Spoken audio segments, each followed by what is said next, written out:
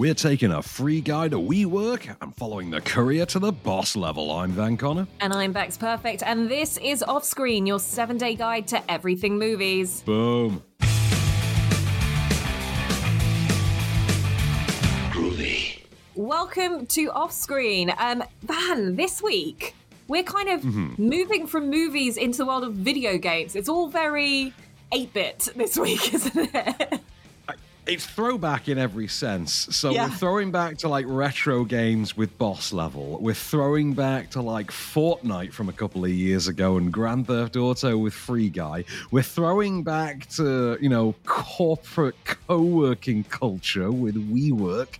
And we're throwing back to like sort of John le Carré style spy romps with Benedict Cumberbatch in The Courier, which I think is that's our first one to talk about. That is our first movie. Yeah. Do you want, you were texting me saying, oh, this is so filling every sort of Russian history nerd like gasm that you've got. and I was like, a Russian history nerdgasm. Yeah. And I was like, I couldn't get into it. So why don't you let's hear them? Yeah, let's hear the more positive. Well, let's hear what it's about, and then let's hear what like your thoughts are and why I couldn't really get into this movie. Right, it's not a story I especially knew an awful lot about. So I'm gonna have to pull it up on my phone so I can have, because there's so many like Russian names and things, and I like to be thorough. You know me, I can't stand a mispronunciation. Of course, I hate it, sir. Right, so it's based on the story of Greville Wynn, who was a British businessman during the I think it's the 60s, during the Cold War. In fact, it specifically has to be the early 60s because this sort of leads to the Cuban Missile Crisis, which I think is 62, I think.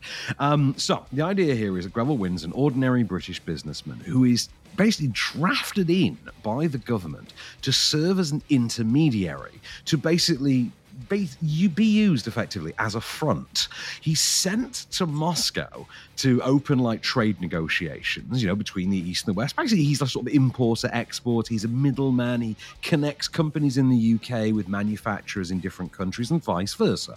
That's his whole gimmick. So he's going over to Soviet Russia to basically do trade with the Soviet bloc. All of this, however, is a cover so that he can make contact with an aspiring defector, someone in the Soviet cabinet who is leaking information to not only the British government but the American government as well. It's all being run sort of behind the facade of Benedict Cumberbatch as Greville Wynn. And there is the bromance between these two that then deepens and expands and becomes a real friendship. But it also then becomes this pivotal linchpin when the world finds itself facing the Cuban Missile Crisis. I know how insane this sounds, but believe me, this is a very straight-faced thriller, and you can hear Benedict Cumberbatch limbering up for it here. We want you to act exactly like the ordinary businessman you are. That'll be much easier if you don't know any details. Right, but will I be putting myself in danger? That detail I have to know. Greville, let me put this delicately. You're a middle-aged businessman who drinks a bit too much and isn't exactly in top shape. During the war, you were a private and never even saw combat. My point is, if this mission was the least bit dangerous, you really are the last man we'd send. Well, thank you for putting it so delicately.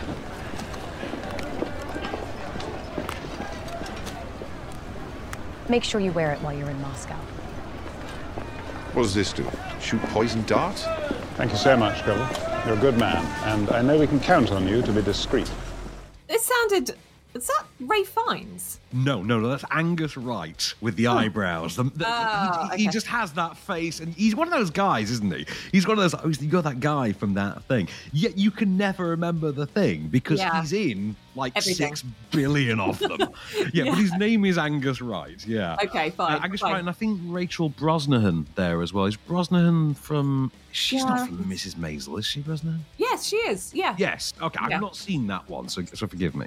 Okay, so look, this is a really base reason why I wasn't able to watch it. It's relatively sort of slow, dark start, and you just have to be in the mood to want to sit down and follow that through. And I wasn't, and I couldn't pick it back up again. That was all it was. I think if you do find yourself watching it, and don't get me wrong, it's very much a sort of film that you'll see on Channel 4 on a Thursday night at 9 p.m, kind of thing, and you probably will enjoy. It is like a John le Carré type Yeah. espionage tale, of course, based on a true story. Tinker Tailor, those kind of things. Yeah. Same kind of thing. In fact, the closest one would probably be The Imitation Game. Yeah. Would probably, because it's period piece, Benedict Cumberbatch, he's saving Britain during a war, it's the He loves a same movie kind like of that. thing. He loves one of these. It's one of those, you know what you're getting. Competently directed. I think Dominic Cooks put this one together, who did On Chesil Beach a couple of years ago. Well put together, handsome looking period piece, great performances all around. I want to single out Merab Nadizhki. I think it's Nadizhki, as who plays Penkovsky, the other half of this Cold War bromance that's going on. Across the board, Jessie Buckley's in there as well. I think that's a pretty decent little turn. She's not like one of the central characters, but she's a pretty big player in it. She's Greville's wife. It is good actors being good in bad wigs and period piece haircuts. You know what it is, Yeah, you know what you're expecting to get from it, and it's probably, and that's the thing. Like for me, I've just got to be in the mood. It's a hit or miss if you're going to catch my attention or not. And if I was in a screening room and I was forced to sit down and watch this, I would have done. But I did. I was at home and I was kind of like, you know what, I can't. It's good. Too many I really distractions. enjoyed it. It's the kind of movie I would have, once upon a time, I'd have watched with my dad and enjoyed. Yeah. Like my dad and I would have seen this at the cinema, for instance, and he'd have had an absolute blast, and I'd have thought that was a pretty good little thriller. Yeah. And we never would have talked about it again. It's one of those. Having said that, whilst you're in it, it's very good. Okay. Whilst you're away from it, you're not especially going to remember it. So it's like 4-star while you're watching it, 3 when you're not. Well, there we go. I think that's I think that kind of just sums it all up, really.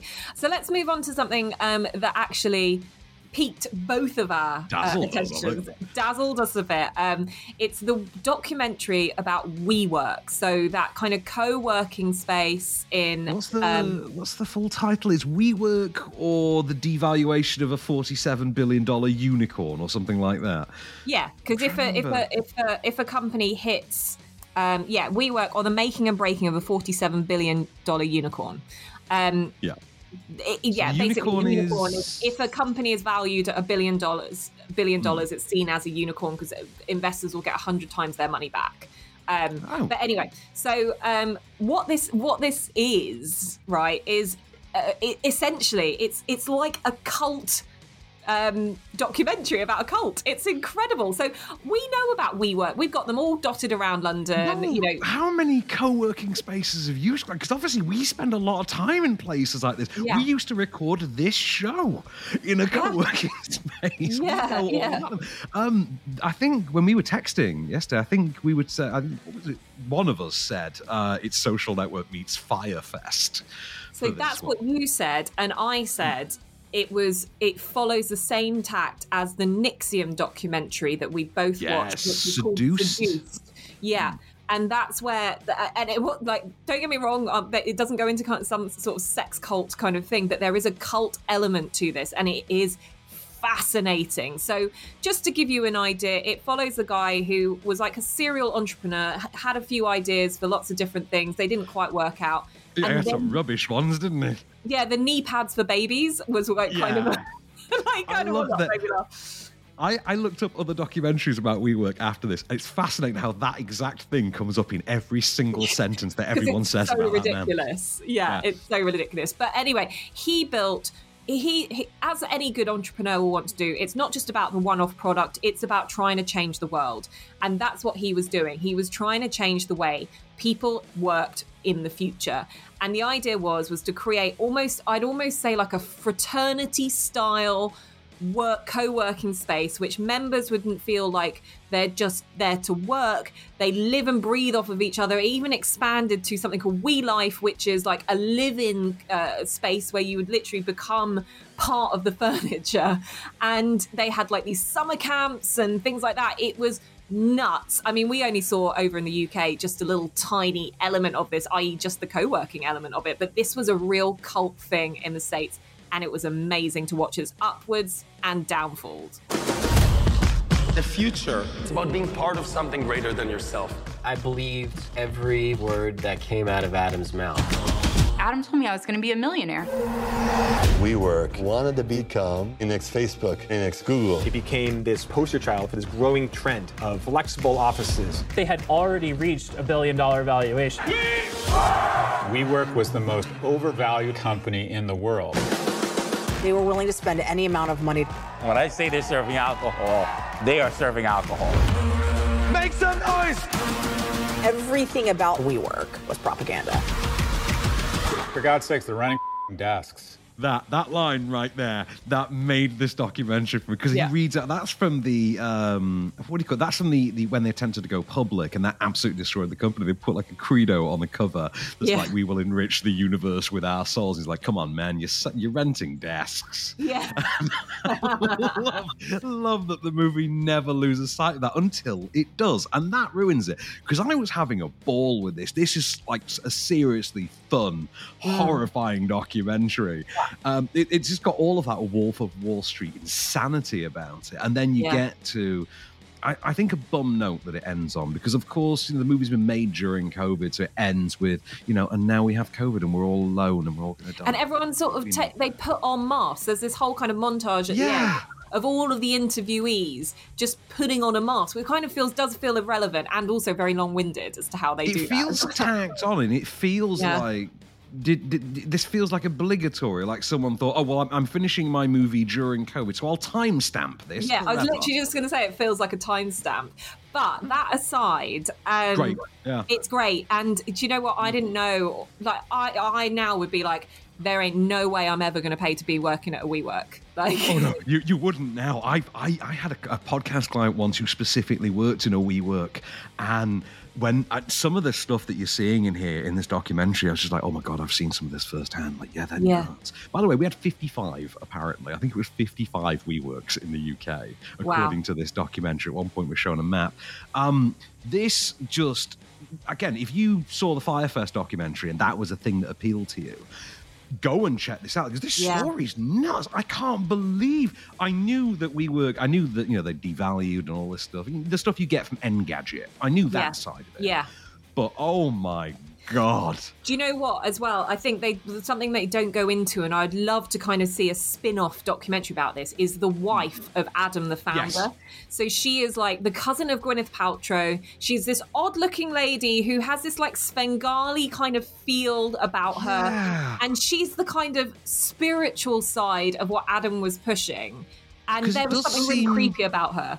Yeah, it seems at times like he is this Machiavellian Zuckerberg-style huckster, but he's sort of indoctrinated and controlled by the wife, which is this fascinating depiction. Honestly, if you have even the fate, regardless of WeWork, regardless of whether or not you know co-working spaces, if you just want to see a good, solid cult documentary, something like NXIVM or a train wreck like Firefest, check this out from this weekend. This is really good. I think this is available on digital. Good. I was going to say, because this is where it's going to find its audience. If it sits on somewhere digital like Netflix or something like that, or, you'll eventually see it there, this is where it will get that kind of Fire Festival buzz. You would agree with me as well, though. This is not like a cardigan-wearing straight-laced sit there and absorb this documentary. This is a call the lads, get the beers in, we're watching Firefest level documentary. That's what this is. Yeah, and do you know what, guys? It's so worth your time. It's one of our top picks of the week, so definitely pull up a chair and enjoy WeWork.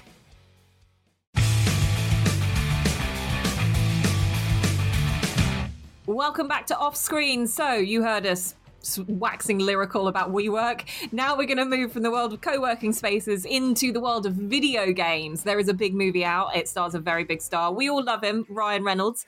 And this is one that Van has caught. It's called Free Guy. It is in cinemas as of this weekend. Van, lots of hype around this. What's your thoughts? I mean, this has been coming for what seems to be like 2-3 years now, Free Guy. And effectively, this is sort of Grand Theft Lego Movie. if you can believe that. That's the best way I can describe it. So imagine that Ryan Reynolds who's the character in Emmett in the Lego movie, isn't it? The sort of everyman is Emmett. Effectively, he literally is Emmett from the Lego movie. He wakes up in his bed every morning in the same outfit, in the pajamas, and he wakes up to the same catchy pop song, and he goes to, designated coffee chain and buys designated coffee beverage and walks to work, and he says the same stock catchphrases. He is a character in a video game. He's a non-playable character. He's an NPC. He is the guy in Grand Theft Auto that when you run up to the car, when you hit triangle and you pull the car door open and just casually pull the guy out, he's like the guy who gets pulled out of the car. Yeah. As far as he's concerned, that's all life is. You drive your car around the city, and then every now and again, someone just pulls you out and nicks it. Except he works in a bank, so in his case, he just gets robbed like 4 or 5 times a day. That's just life as far as Guy, played by Ryan Reynolds, is concerned. One day, however, he starts to sort of come to life. He starts to notice things. He starts to question his world. And what you effectively have is this Lego movie-style narrative where he then meets his own personal Wildstyle, played by, in this case, by Jodie Comer from Killing Eve, who is this sort of next level to him, like next level consciousness. In reality, she's a real world player that we're seeing in the game, but she's presented Wildstyle style, that's weird, as this sort of Trinity in the Matrix-like figure, and he becomes this aspiring do-gooder because he wants to basically gain her attention, and he has to earn XP, gameplay experience. And because he doesn't want to commit violence like all the characters in this video game do, he becomes like this sort of anti-hero, and he earns like minor points for like rescuing cats from trees and stopping muggings and things like that. And the perk of all this as well is that every time he's doing these things, as well as earning the XP, he also earns like coin. So he's stocking up on like without even realizing he has like the penthouse and all the toys and all these, even though he has no interest in any of it, and all he wants to do is win this girl. But on the outside as well are the people, the moderators running the game server, like Mythic Quest style, who kind of have a bit of an issue about this, what seems to be a player running around their game wearing the skin of a non-playable character, as far as they can see it. Listen up, Neutrogena. You know you can't go around looking like that. The rules are clear. And another thing, you can't hack the NPC avatars. No, sir. It screws up the mission load, and it makes the game look bad. Horrible! Yeah. I got like 5% of that.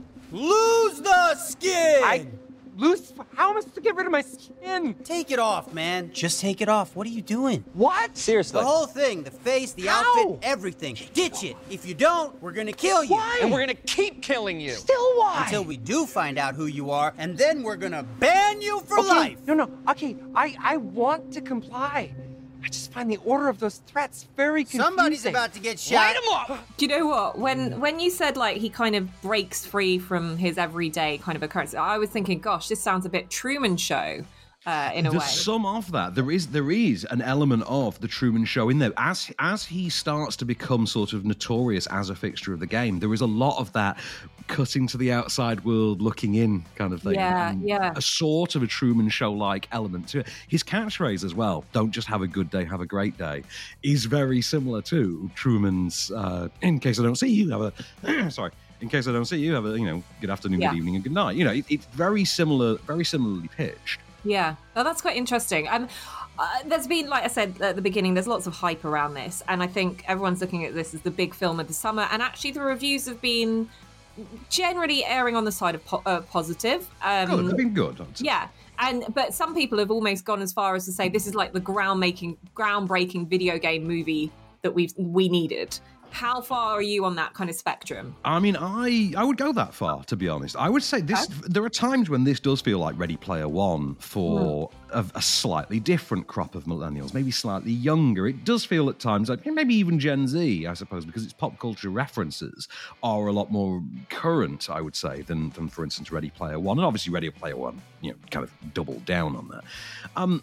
This is as close as I think we'll ever get to seeing a Grand Theft Auto movie or a Fortnite movie. I'll give it that. Wow. So if you're into the whole Fortnite scene or anything like that, I mean, Fortnite gets a fair few look-ins in that. This is something that I would say probably plays like the Lego movie to the people that watch Silicon Valley.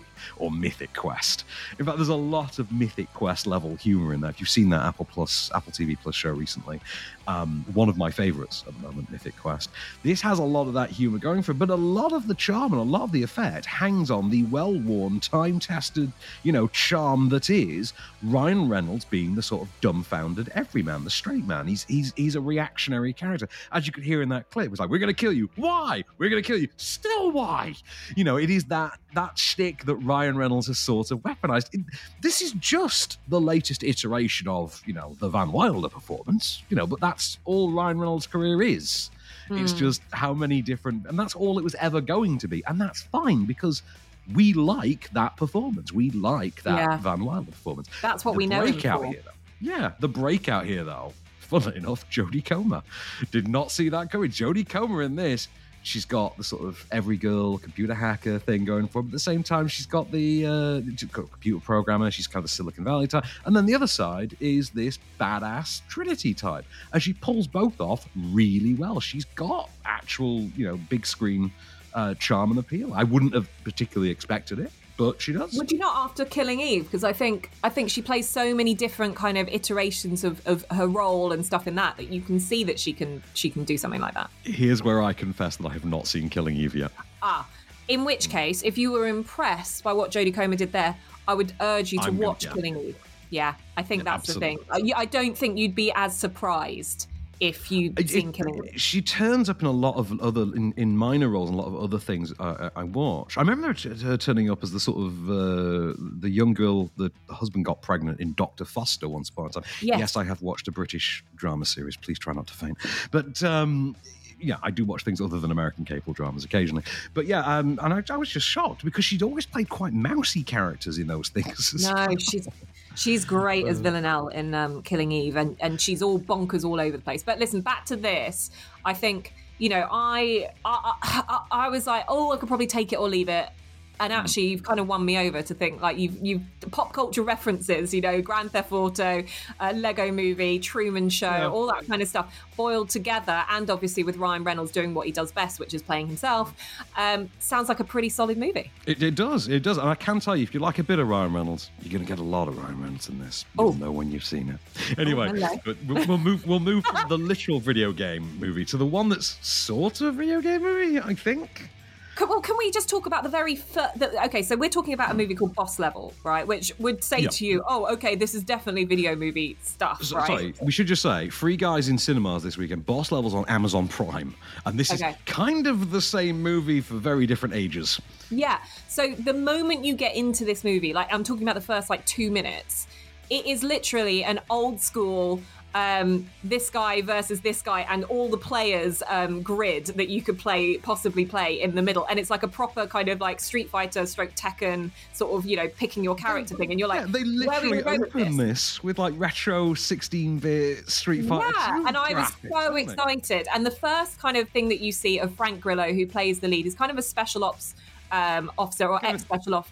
Well, they're always ex. They're always ex. They live in loft apartments. There's always loads of empty bottles around. And exactly. He's got a drinking problem. He sleeps with too many women. Anyway, so he basically is in Groundhog Day. So he wakes up and he's basically going, this is going to happen to the extent. So they do this whole sequence where he's getting beaten up by someone and he's fighting someone and he knows the exact move. So he kind of effortlessly moves from side to side.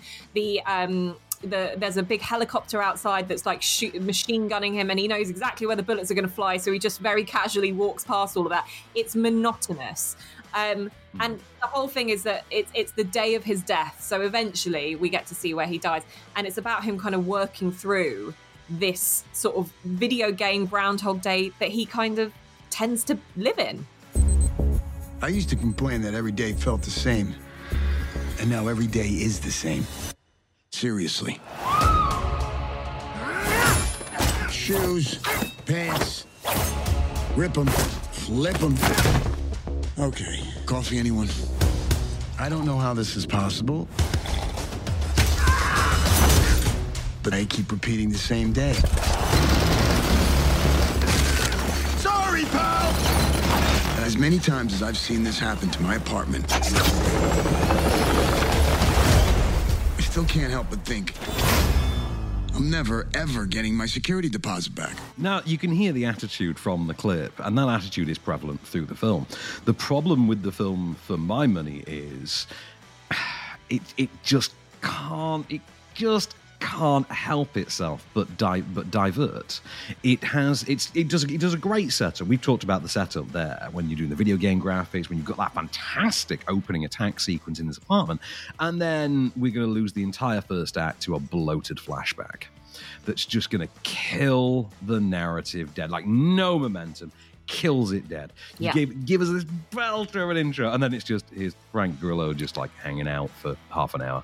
And also, it's like really dark as well. You know, I have this issue when movies are just too dark, but you've got a great kind of cast in this. You've got Naomi Watts is in this, which as your sexy scientist kind of girl. Yeah, what have we come to? And Naomi Watts is just like the sexy throwaway scientist. This is like Tank Girl era Naomi Watts casting. What's going on? Yeah, it's so bonkers. And Mel Gibson's in this as well, but it's like he's the villain. He's the villain of it. He's your M. Bison. He's, but it's bonkers, and it doesn't hold your attention. It's a shame, isn't it? It doesn't. When it gets to the stuff that you're here for, which is, the stuff you're promised by the trailer, by the opening sequence, by that very clip, when it gets to that stuff, it's great. The problem is it diverts itself too often. There's that flashback. There's everything else. I mean, there's so much fun going for it otherwise, but the problem is it is 6 of one, half a dozen of the other, and it doesn't quite work. This is that point. You always get this in every time loop movie where you get that second act comedic aside when they realize they're in a time loop and they decide let's just go and have some fun. This is Bill Murray amusing himself, and this is Jack O'Neill shooting golf balls through the Stargate. This is that point in every time loop movie when they decide to have a laugh. Only this is the movie that expands that. This is taking the high school party and making Can't Hardly Wait. The problem is this is not Can't Hardly Wait to that concept, and it's just not a patch as good. And the problem is that when it remembers what it's trying to do, it is that good, and that's really antagonizing because I really had a lot riding on this. I really wanted to love this. Yeah, I was really excited to watch this, and unfortunately I felt quite deflated by about halfway through the film. So what a shame. But you know what? Out of 2 video game movies, I think Free Guy is the big one for you to go and enjoy. And you can go and enjoy that on the big screen as well. So when we come back, we're going to bring you lots of things that you can enjoy on the small screen. And don't worry, there's no video game ones in there this week. We'll hold those back for another week. But stick with us. We'll have lots of great choices for you on your couch. And now it's time for a segment we like to call Off Screen Pays the Bills. Hey, Bex. Hey, Van. What's going on? Hey, nothing going on but the rent. You know how it is. And we need to, because we just had this out, we need to explain that saying. Okay, so Ain't Nothing Going On But the Rent is a Gwen Guthrie song, okay? It is an old-timey pop song from I think the mid-'80s. I mostly know of it because of Eddie Murphy. Okay, because of Eddie Murphy Raw. Did you ever watch Raw?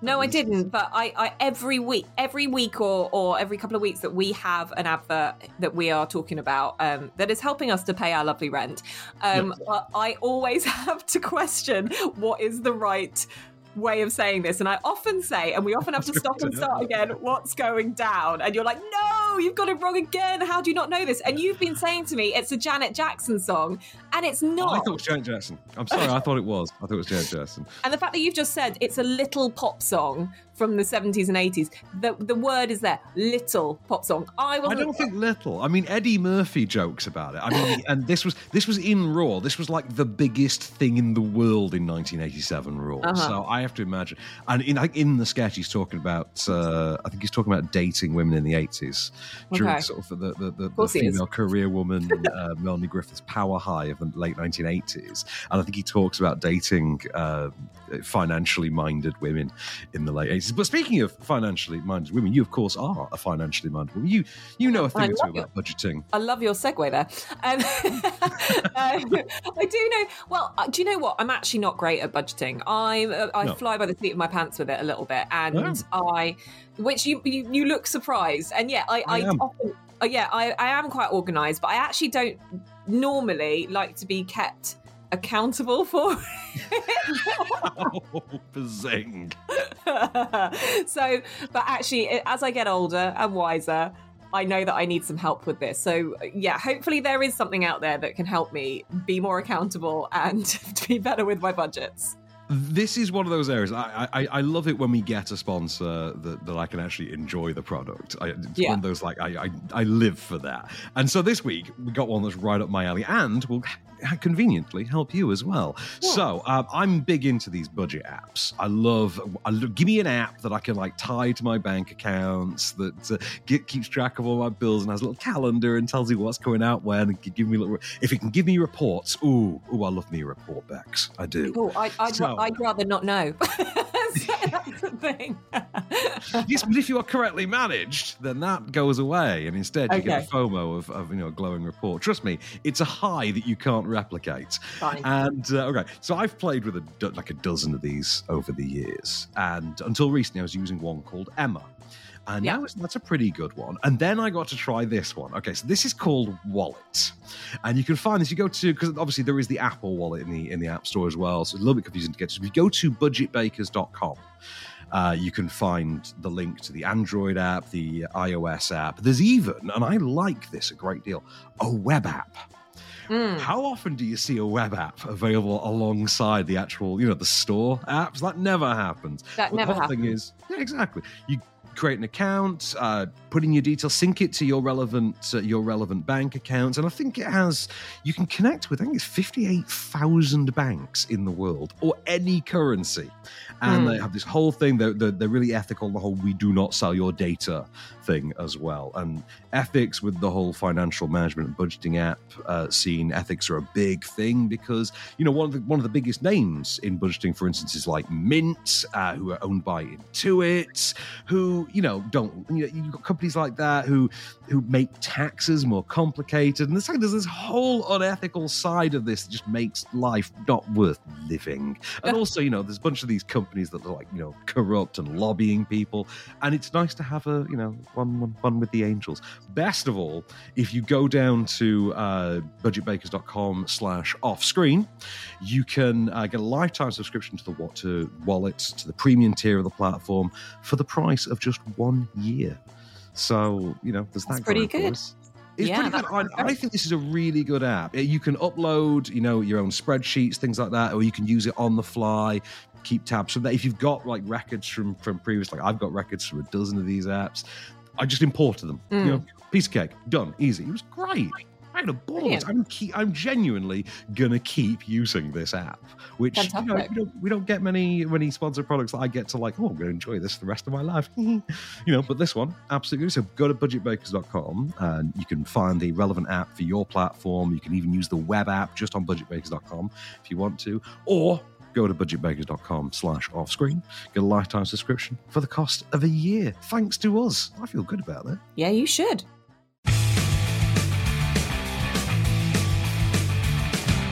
Welcome back to Offscreen. So, keeping it on the couch then, getting cinematic with the old CRT. Does anyone have a CRT television? I don't think anyone has. Do you have a CRT television? No, massive, I don't know.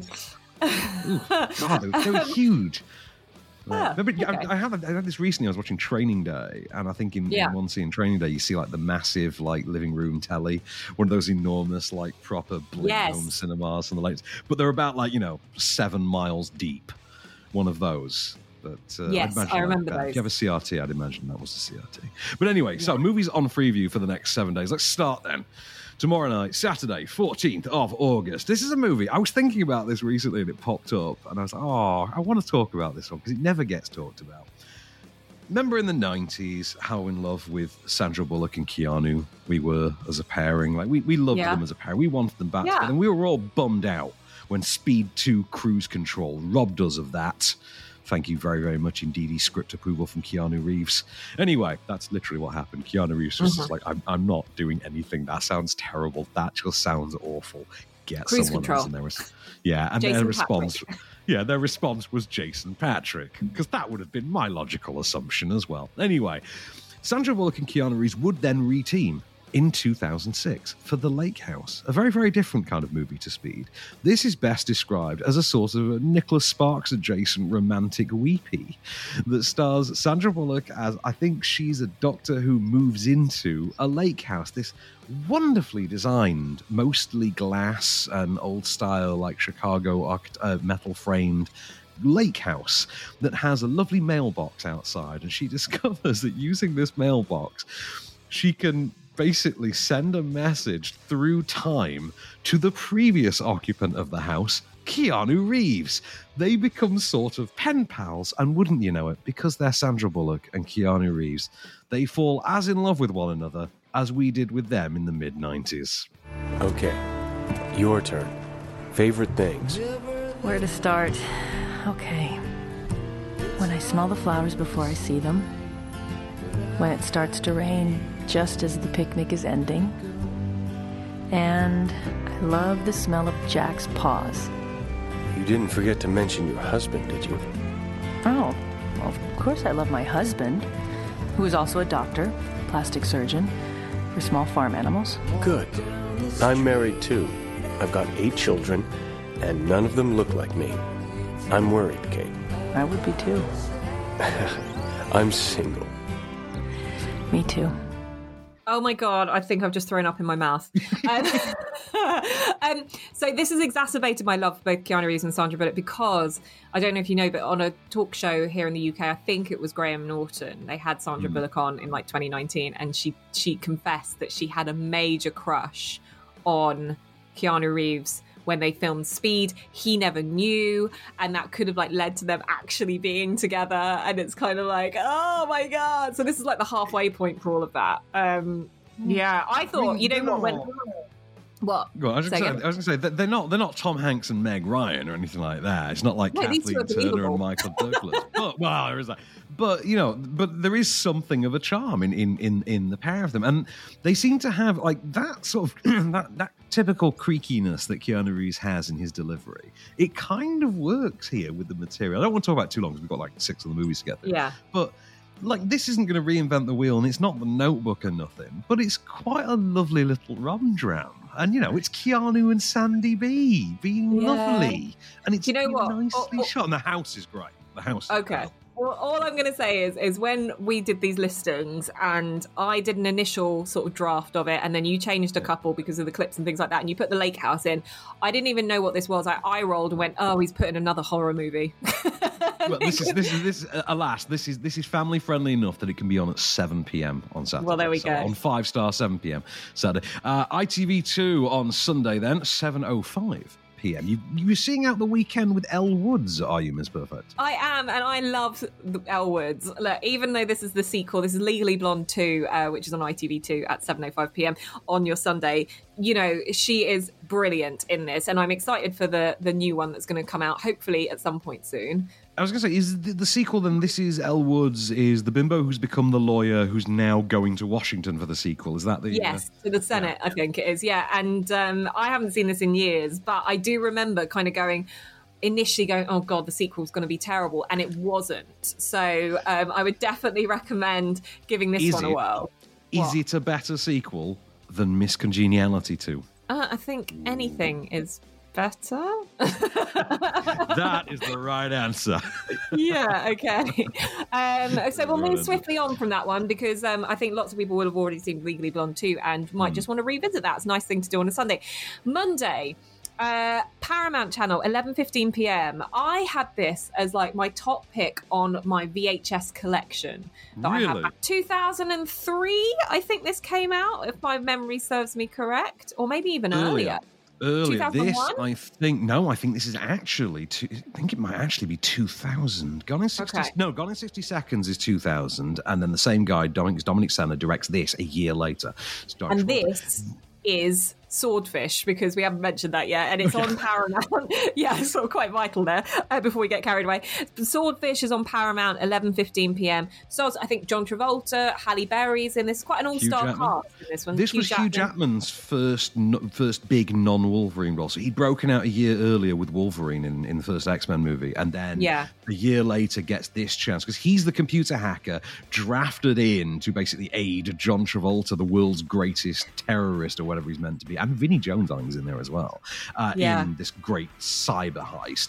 It's got a wonderfully shot CG opening in which they do a full, I think one of the earliest fully realized computer-generated three-dimensional sequences in which there's this huge explosion. Worth seeing just for that, I would say. There's also a sequence... Yeah, go on. Sorry.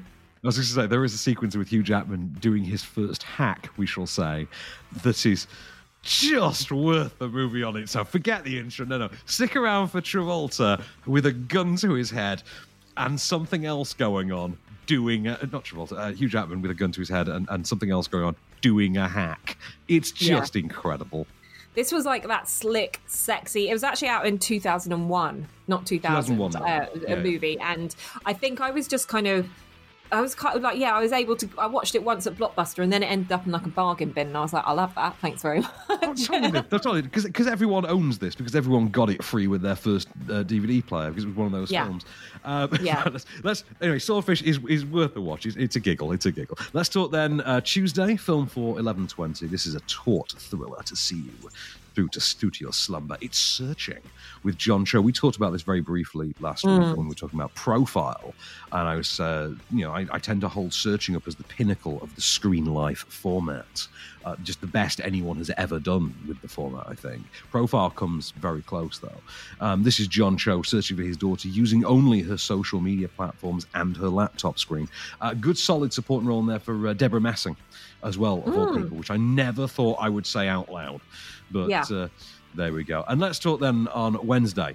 Let's talk about a family classic. Let's talk about a movie that I think should just be issued to all families in like delivery rooms when they have a newborn child. It's like, your child has been born, here is your copy of Kindergarten Cop, please show this child. But if you can't get up to get to the DVD player, you only have access to the remote control, you can turn over to Film 4 on Wednesday at 6:45. You can watch Kindergarten Cop there. Kindergarten Cop, Bex. How much do we love Kindergarten Cop? I mean, anyone's kid that doesn't watch this probably won't really fit in with society, but I love this film. And it's kind of up there, like, like the Arnie, the comedic Arnie of Kindergarten Cop, like Twins, those kind of movies. This is kind of when this sort of fits that kind of time frame.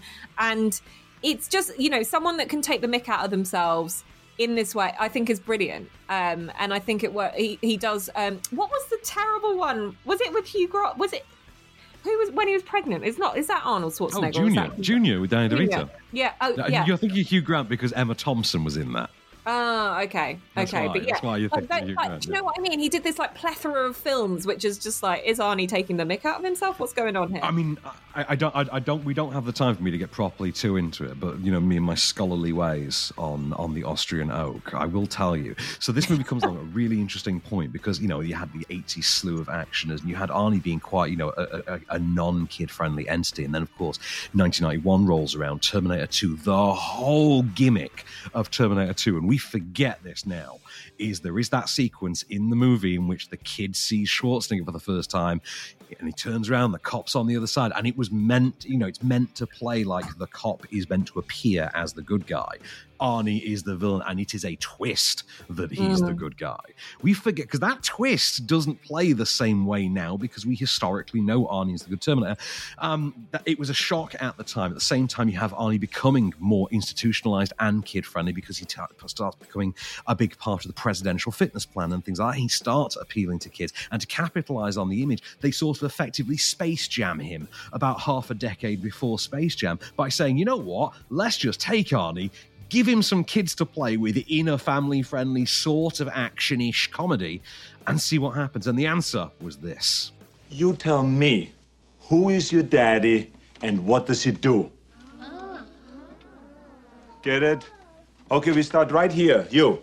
My dad repairs wrecked cars driven by women who are pinheads.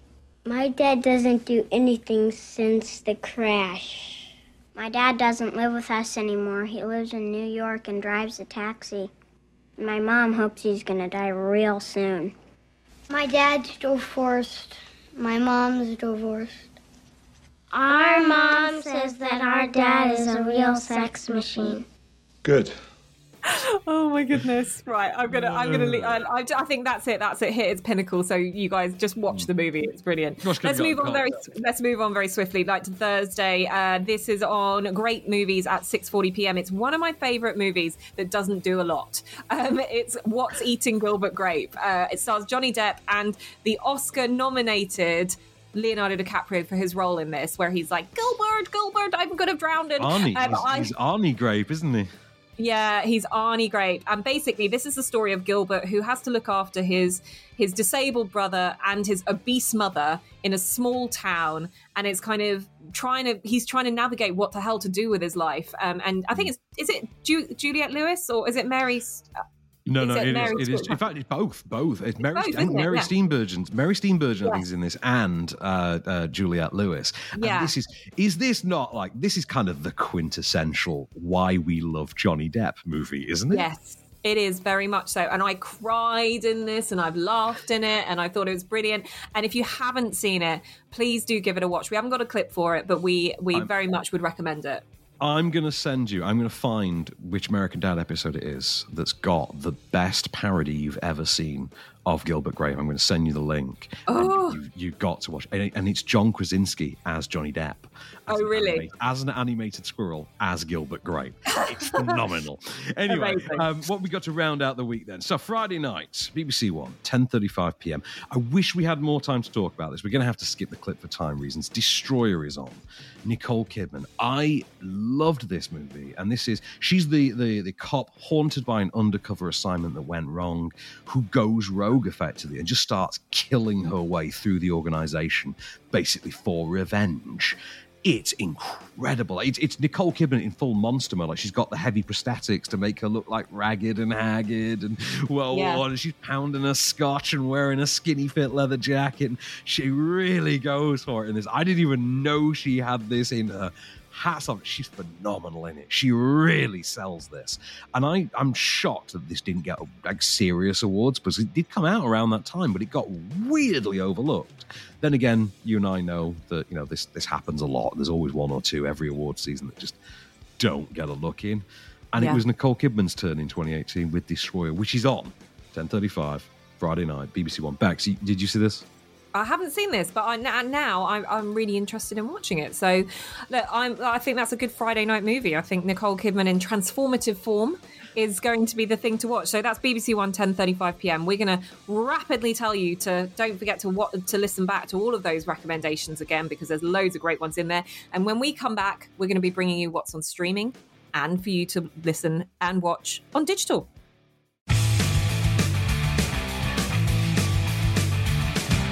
Welcome back to Off Screen. Now, on our final block of the week, we are taking you through a rapid ride of streaming offerings. And I know Van is chomping at the bit to talk about this first one because it's a little doll with a lot of horror. His name is Chucky, and he's got a bride this time, and he's coming to Netflix on Monday. I know you aren't like in love with Chucky. This is your thing, isn't it? Your jam. My favourite horror franchise of all the sort of schlock 80s slasher franchises, the 70s, 80s ones, and I'm a big horror guy. But my favourite franchise is the Child's Play series. I'm such a fiend for it, and I'm following like all the cast of the upcoming Chucky series on Instagram, like Jennifer Tilly and Devon Sawa, and the stuff they're posting is incredible. My mind is blown, and I'm so excited. But this is the 1998 reboot of the series. So you had the original trilogy, and the trilogy had ended on kind of a down note because of the Jamie Bulger case. Yeah. Because the third movie had been kind of unfairly caught up in that. I think the story had been that I think the dad of one of the killers had rented the movie recently, and someone in the press had gotten a hold of this and circulated. And there was a couple of movies around that time that were unfairly tarnished with that brush because of it. They were seen as promoting, psychopathic tendencies in children or something, which was insane.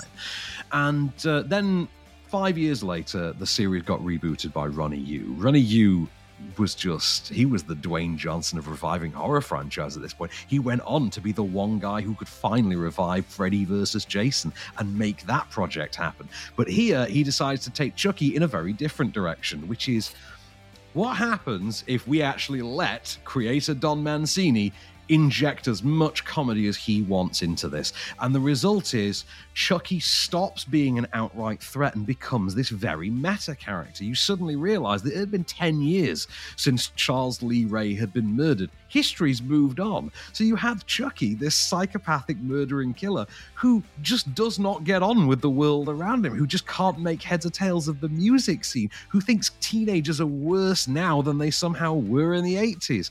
And he misses how stupid they used to be versus kind of how wise-ass they are now.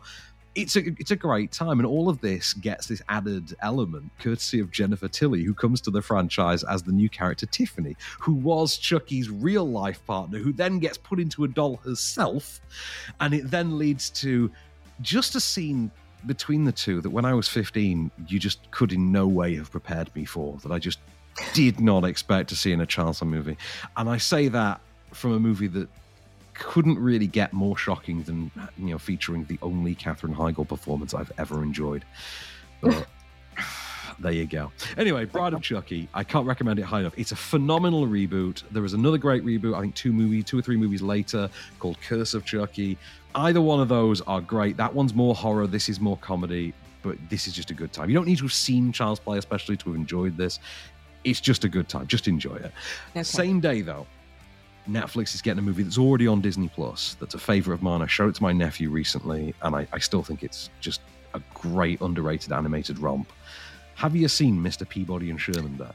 I haven't, but do you know what I've heard? I've heard loads, right? And I've heard really good things from adults who say that this is great. But I've never. It's passed me by, I have to say.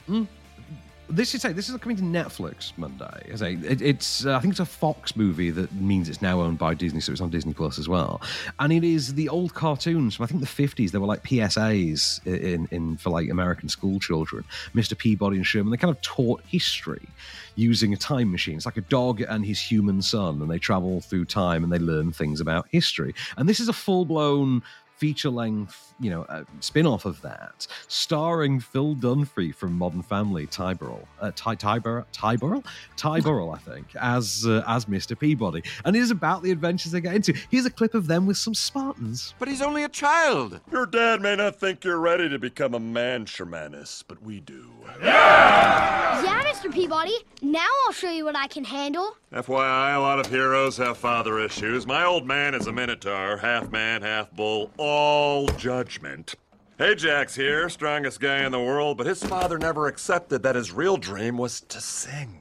I wanted to be in the Greek chorus. Yeah, and don't even get me started about Oedipus. Let's just say that you do not want to be at his house over the holidays. It's awkward.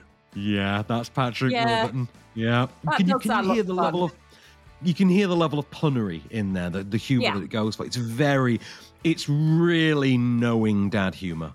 And there's no one, the cast they've got, there's no one more perfect for it than who they've got. Ty Burrell, I learned how to pronounce his name at some point, as Peabody is great. Ariel Winter, funnily enough, who plays his on-screen daughter in Modern Family, who plays Alex in Modern Family, is in the movie as well as one of the central characters. She's the little girl who joins them for the adventure. And of course, Patrick Warburton from Family Guy and Ted, you can hear as the in there as well. And just a good time. I would describe it as like an animated movie Doctor Who for kids. It even gets resolved kind of the same way. It's really fun. I saw this with I don't think you've ever met my friend Chris Wilson. He came with me to a screening of this. It was just like a public screening. It was a preview screening, something like a Sunday morning. And he stayed at mine. We went along to this screening, and he didn't know what he was seeing. He just came along and saw all this stuff with me. And sometimes we saw great stuff, sometimes we saw rubbish. He loved this. He thought this was hilarious. And to be fair, that guy knows his meta humor. And he just thought this was great. I can't fault it. If you've got kids, absolutely check this out. I put it on for Henry. He's 2.5, and he had a blast with it. He was giggling away. He thought this was great. Brilliant. So, Well, and- that's some strong Netflix offerings this week coming out on streaming. What we also have are two very strong retro offerings on Disney Plus. Starting with a double bill of one of my favourite Danny Boyle films and a not so favourite sequel, but still okay. Really? You don't like the sequel? No, I don't. I really, really love the original. So we're talking about, this is coming out on the Friday week, which is 28 Days Later and 28 Weeks Later. 28 Days Later stars Cillian Murphy as kind of like the breakthrough role for Cillian Murphy in this. It was the first biggie, wasn't it? Like, you know, he'd Yeah. been in things, but this is the first, right, you remembered who he was. Exactly. And then he sort of started a collaboration with Danny Boyle. You know, he was in things like Sunshine and stuff like that. So anyway, but this is one of the best kind of gritty zombie movies I think I've ever seen. It's incredible, this movie. Well, this is arguably, I think, the forerunner to our current era of the zombie fad. Because obviously we're in the zombie fad that hasn't really ended now since Dawn of the Dead and Shaun of the Dead with the double bill. But they were both preempted by this, I think, about 3 years earlier. I think 28 Days Later was like 2001, 2002, I want to say. Yeah, I think it's along those lines. Yeah, but the everything, like even the branding and how this was portrayed on the poster. Revolutionary now. It was revolutionary at the time, sorry. When you look back on it now, we forget, but it was revolutionary. Yeah, it really was. And this, again, is another sort of pioneering move from Danny Boyle. But basically, for anyone that hasn't seen it, it's about a guy who wakes up the morning essentially after the apocalypse of zombies. Right, I think you'll find it's 28 mornings. 28 mornings after, sorry. Oh, yeah, 28 mornings after. That would make more sense with the title of the movie. But why did I think it was the morning after? Oh, it must be another movie that they do that. Anyway, and he's kind of, again, navigating his way through. And Naomi Harris is in this as well, which I believe she's one of the characters. Brendan Gleeson as well, I think, never gets the kudos. I think Brendan Gleeson's phenomenal in this movie. I did Secret Cinema for 28 Days Later, and it was a blast. Yeah, I can imagine, actually. There's a scene in the movie where there's just a drop of blood. So obviously, if you get bitten or if, you know, there's any blood that enters your system, you get turned into the zombie. And I think it is with Brendan Gleeson where it is the moment where a bit of blood just drops from the ceiling and you follow that drop as it just goes into his eye. And you're like, oh my God. So the tension that is built in this is brilliant. I think, 28 Weeks Later is okay. It just isn't as iconic as the first film, which... It's not. It's a lot more throwaway because it has the feel of a studio sequel whereas the first movie feels like a grunge indie film. First movie, I believe, is one of the first British films to employ digital for filming. Oh, yeah. The rain sequences in that is that. Oh, I remember that. I remember it being a big deal. It was a huge deal at the time that they were shooting it on digital. And there are certain films that have these weird distinctions. I remember Napoleon Dynamite being banded around the press like, it's so revolutionary. They edited this entirely on a Mac. And you're like, okay. And it turned out to be this program no one had heard of called Final Cut Pro. And you're like, oh, wow, this is going to change the industry. And like, yeah, it kind of did. And we all just didn't notice. It just overtook the industry. Let's talk then really quickly. Romy and Michele's High School Reunion coming out same day, also on Disney Plus, Friday 20th. Are you a fan? You must be a fan of Romy and Michele. This is right, surely. All right, yeah, fine, it is. Mira Sorvino and Lisa Kudrow, two high school kind of like dim-witted, inseparable friends is how you'd kind of describe them. And they basically go on their road for their 10-year high school reunion, and they have this like elaborate lie about their lives and how great they are in order to impress their old school friends. It's really funny. Didn't one of them invent Post-its? Yes, something like that. One of them invented Post-its. It's kind of like, like Legally Blonde, but in a different way. There's that kind of feel to it. And if you haven't seen like it, you'd put this on like a playlist on Netflix alongside something like, Clueless, Legally Blonde, things like that. You absolutely would, I think. Yeah, I agree. And it's well worth a watch. Yeah, it's super funny. And, Lisa Kudrow stepping away from Phoebe Buffay and doing something different. It works really well. So definitely catch that. It's a nice way to kind of like round up next week as well for you. But great selections there on the old streaming front. I think kind of nostalgic sort of throwback bringbacks to that we can now watch on our platforms. And also Freeview, we've got a lot of things that we can watch on the telly box as well. But the big thing that both you and I love this week has to be WeWork. I think that's got to be the big film from us, which you wouldn't expect to watch, but I think you'll get completely hooked the moment you sit down to realise this bonkers story. I just can't get over that whole thing's like, dude, you're renting desks. But how amazing is that? You know, that moment in there, that's like the moment in the Fyre Fest documentary where the guy says, so I went over there totally prepared to, you're like, that's this moment. That's this movie's version of that moment. Yeah. I'm with you. But listen, next week we've got what have we got next week? Do we know? Yeah. Snake Eyes, isn't it? Snake Eyes, Henry Golding. Yeah, Henry Golding's finally like getting a lead role in a franchise movie. It's just a shame it had to be a Paramount one and G.I. Joe. I mean, like, that's not gonna work out. Like, surely. Like, God, no. I mean, I feel bad for him, and I also feel bad for Regé-Jean Page, who's got The Saint. It's like, guys, you're in Paramount franchises. None of these are going to work out, like we all know. Yeah. Well, we'll have to wait and see. It might be proved wrong. It might be absolutely mind-blowing, but it might just not make any money. Yeah, exactly. So stay tuned for that with us each and every Friday. As you know, we've always got your 7-day guide. But for now, I've been Bex Perfect. I've been Van Connor, and we shall return.